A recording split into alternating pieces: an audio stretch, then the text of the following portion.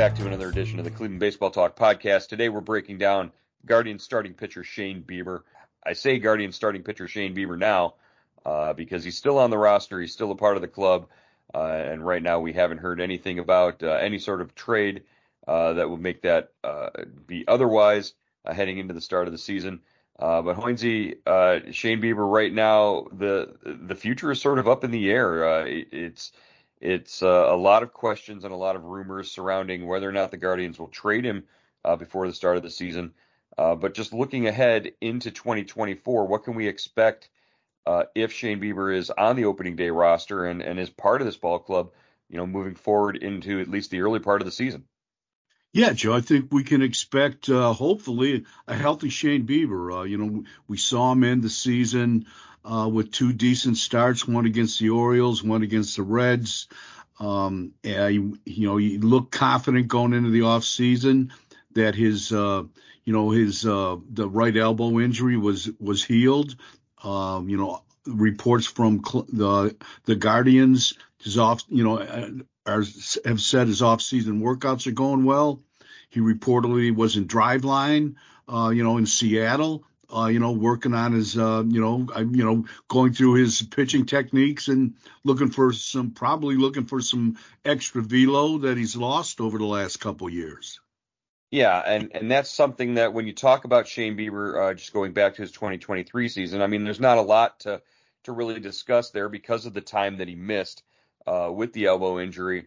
But you talk about finding those extra, miles per hour, maybe getting some of that velo back could make him.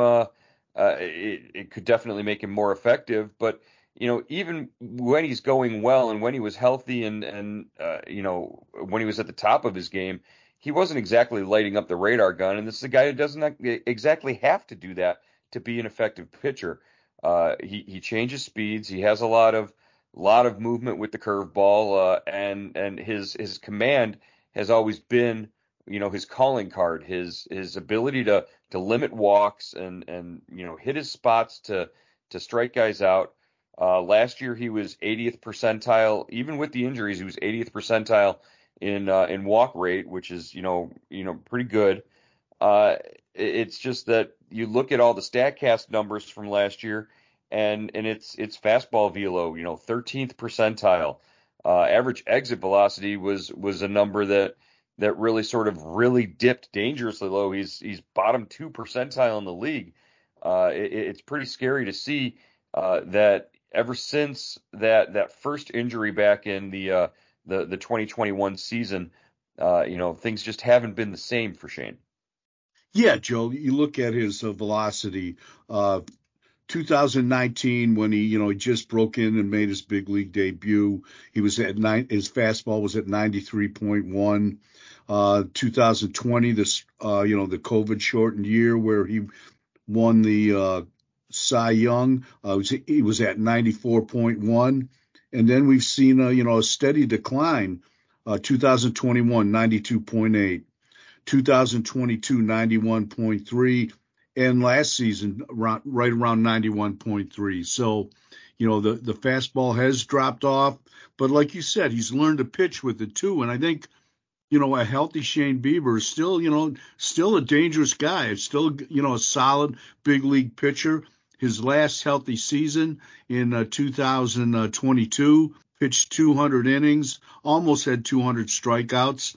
And, so he knows how to pitch with or without his velocity. Yeah, he pitches with what he's got in that particular day. And we hear that on a regular basis when we talk to him after starts. It's more about determining what he's got during that particular outing or that particular day and adjusting to that. You hear it from him, okay, well, today the slider was really good, or today the curveball was really good. So, and you sort of adjusted to the way the hitters adjusted game to game. We tend to look at things, in like months of a season or, a bigger picture sort of spread like that. But, for Bieber to keep things focused on outing to outing, that sort of thing, I think is it can help his stuff play a little bit better, don't you think? Yeah, definitely. And, he's like any pitcher. I think when you get on a roll, when a pitcher gets on a roll, you'll see a guy, during, a guy that makes 32 starts, you're going to see him, make 10 or 12 solid starts, consecutively where everything is working. His mechanics are working together. And then you'll see him, have some peaks and valleys. And I think Bieber is no different in that regard. But the key to being a great pitcher or a very good pitcher is holding that roll, keep that roll going. And, when he's healthy, he can do that. The max or the exit velocity, the Statcast numbers, you sort of you can get lost in the sauce with some of these things if you stare at these numbers for too long. But if you look over just over the last 3-4 years, from 2020, his average exit velocity on balls that were hit against him, 89.3 in 2020. That went up to 89.7 in 2021, 89.9 in 2022, but then that jumped significantly, 91.6, a max of 116.3 last season for Bieber. And yeah, he was dealing with something in that elbow at some point during the season. There wasn't a big sample size because he missed a chunk of starts and didn't get back on the mound until the end of the season. But that's a trend in the wrong direction. I think is maybe hitters are figuring things out. Maybe they're sitting on certain pitches, and he's never been a guy that you can really game plan effectively for, because when he's going well, he's able to make those adjustments on the mound in a mid start. Yeah, Joe. And, the concerning thing is, like you were saying, I think the drop off in strikeouts, he just isn't Hmm. striking out as many people as he did, when he, 3 or 4 years ago. 2020, 14.2 strikeouts per 9 innings. Uh, this past season, it's gone to 7.5 strikeouts per 9 innings. So, that's a concern because you have to have swing and miss to kind of survive in this league. Yeah, the walk rate as well. It went from 4.6 in walk percentage in 2022. It jumped up to 6.4 in 2023. So I mean, we can sit here and spit these numbers back and forth, but just the eye test of it. Yeah, his stuff just hasn't been as effective ever since that injury in 2021. uh, give him credit. And that's not to say that he's shortchanging anybody on effort. He never has.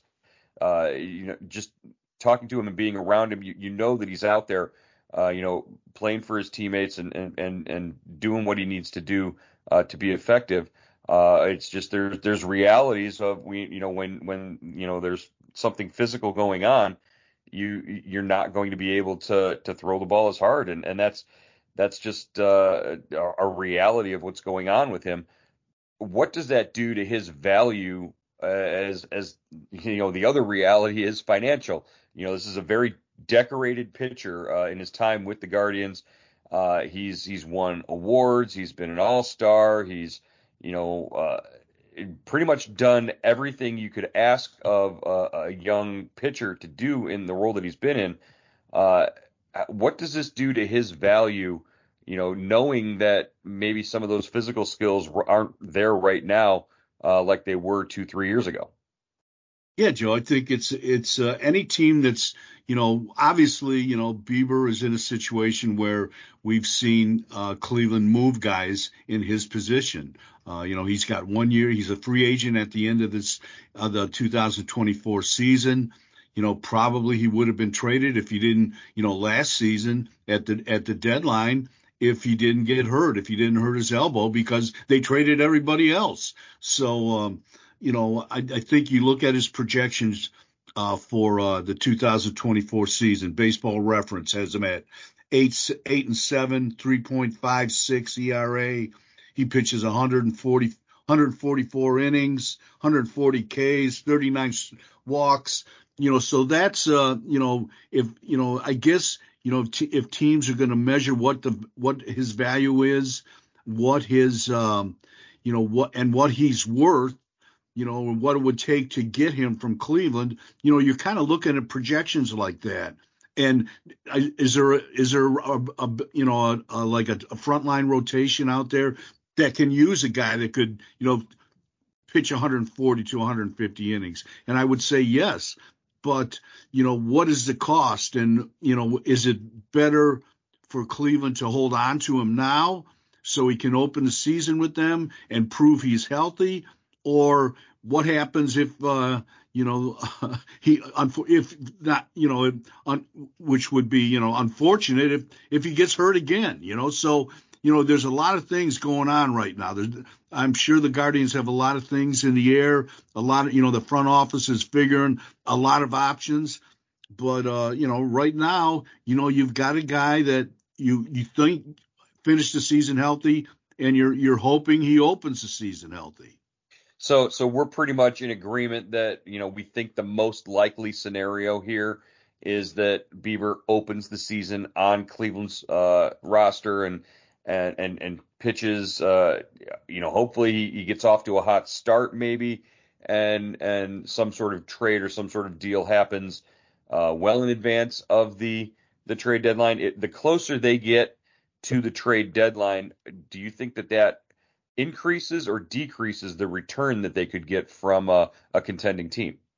Well, I think it all depends, Joe. It all depends, where Cleveland is in the standings. If they're rolling, do you trade, and he's pitching well? Do you trade Bieber then? We saw what happened last season when they made those deals at the deadline, and obviously that team, really kind of never really showed, a spark, the necessary spark to win the division, but they were only one and a half games out when they made those trades.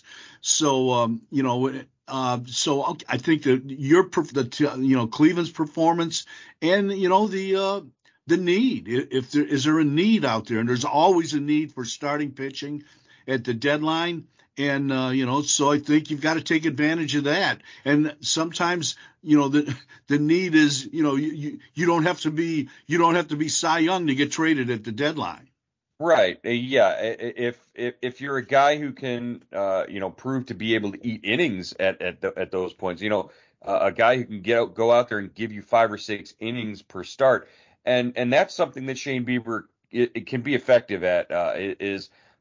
He might give up a few home runs here or there just over the last couple of seasons based on his performance, but he's at least worth 5, 6 innings per start, and being able to maybe keep a team in a ball game.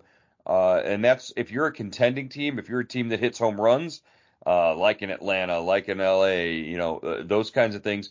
Maybe all you need is, a guy like a Bieber to give you those necessary innings to win enough ball games to, put yourself in position there.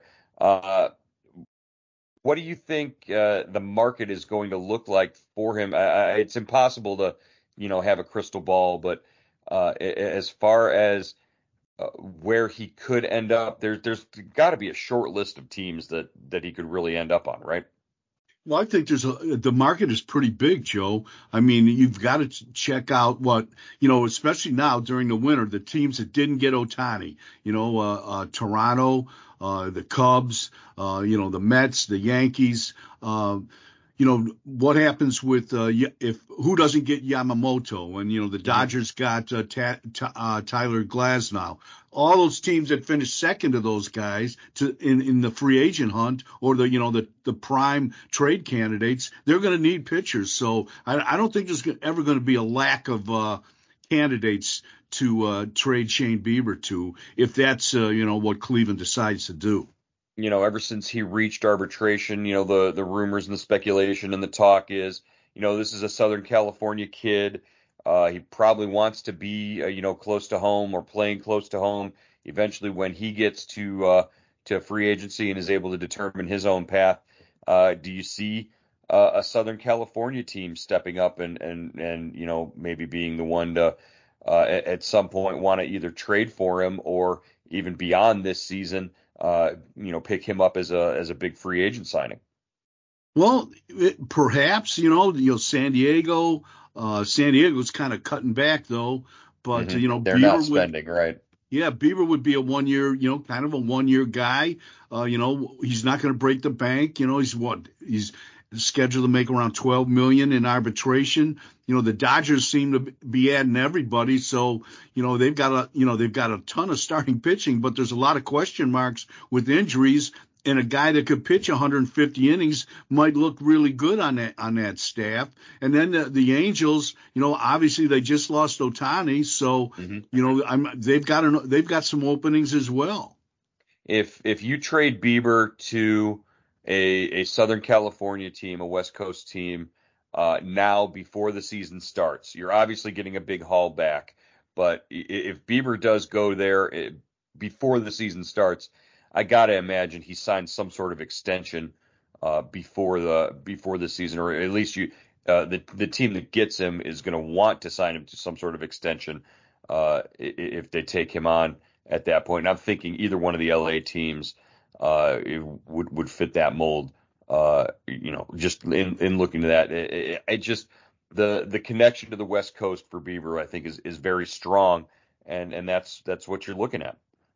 Yeah, and I don't know, Joe. I mean, obviously the Dodgers just did that with Glasnow, and he's got, an injury history that's far worse than Bieber's. I mean, this guy, hmm has had Tommy John. He's missed seasons, and they gave him, a 5-year extension.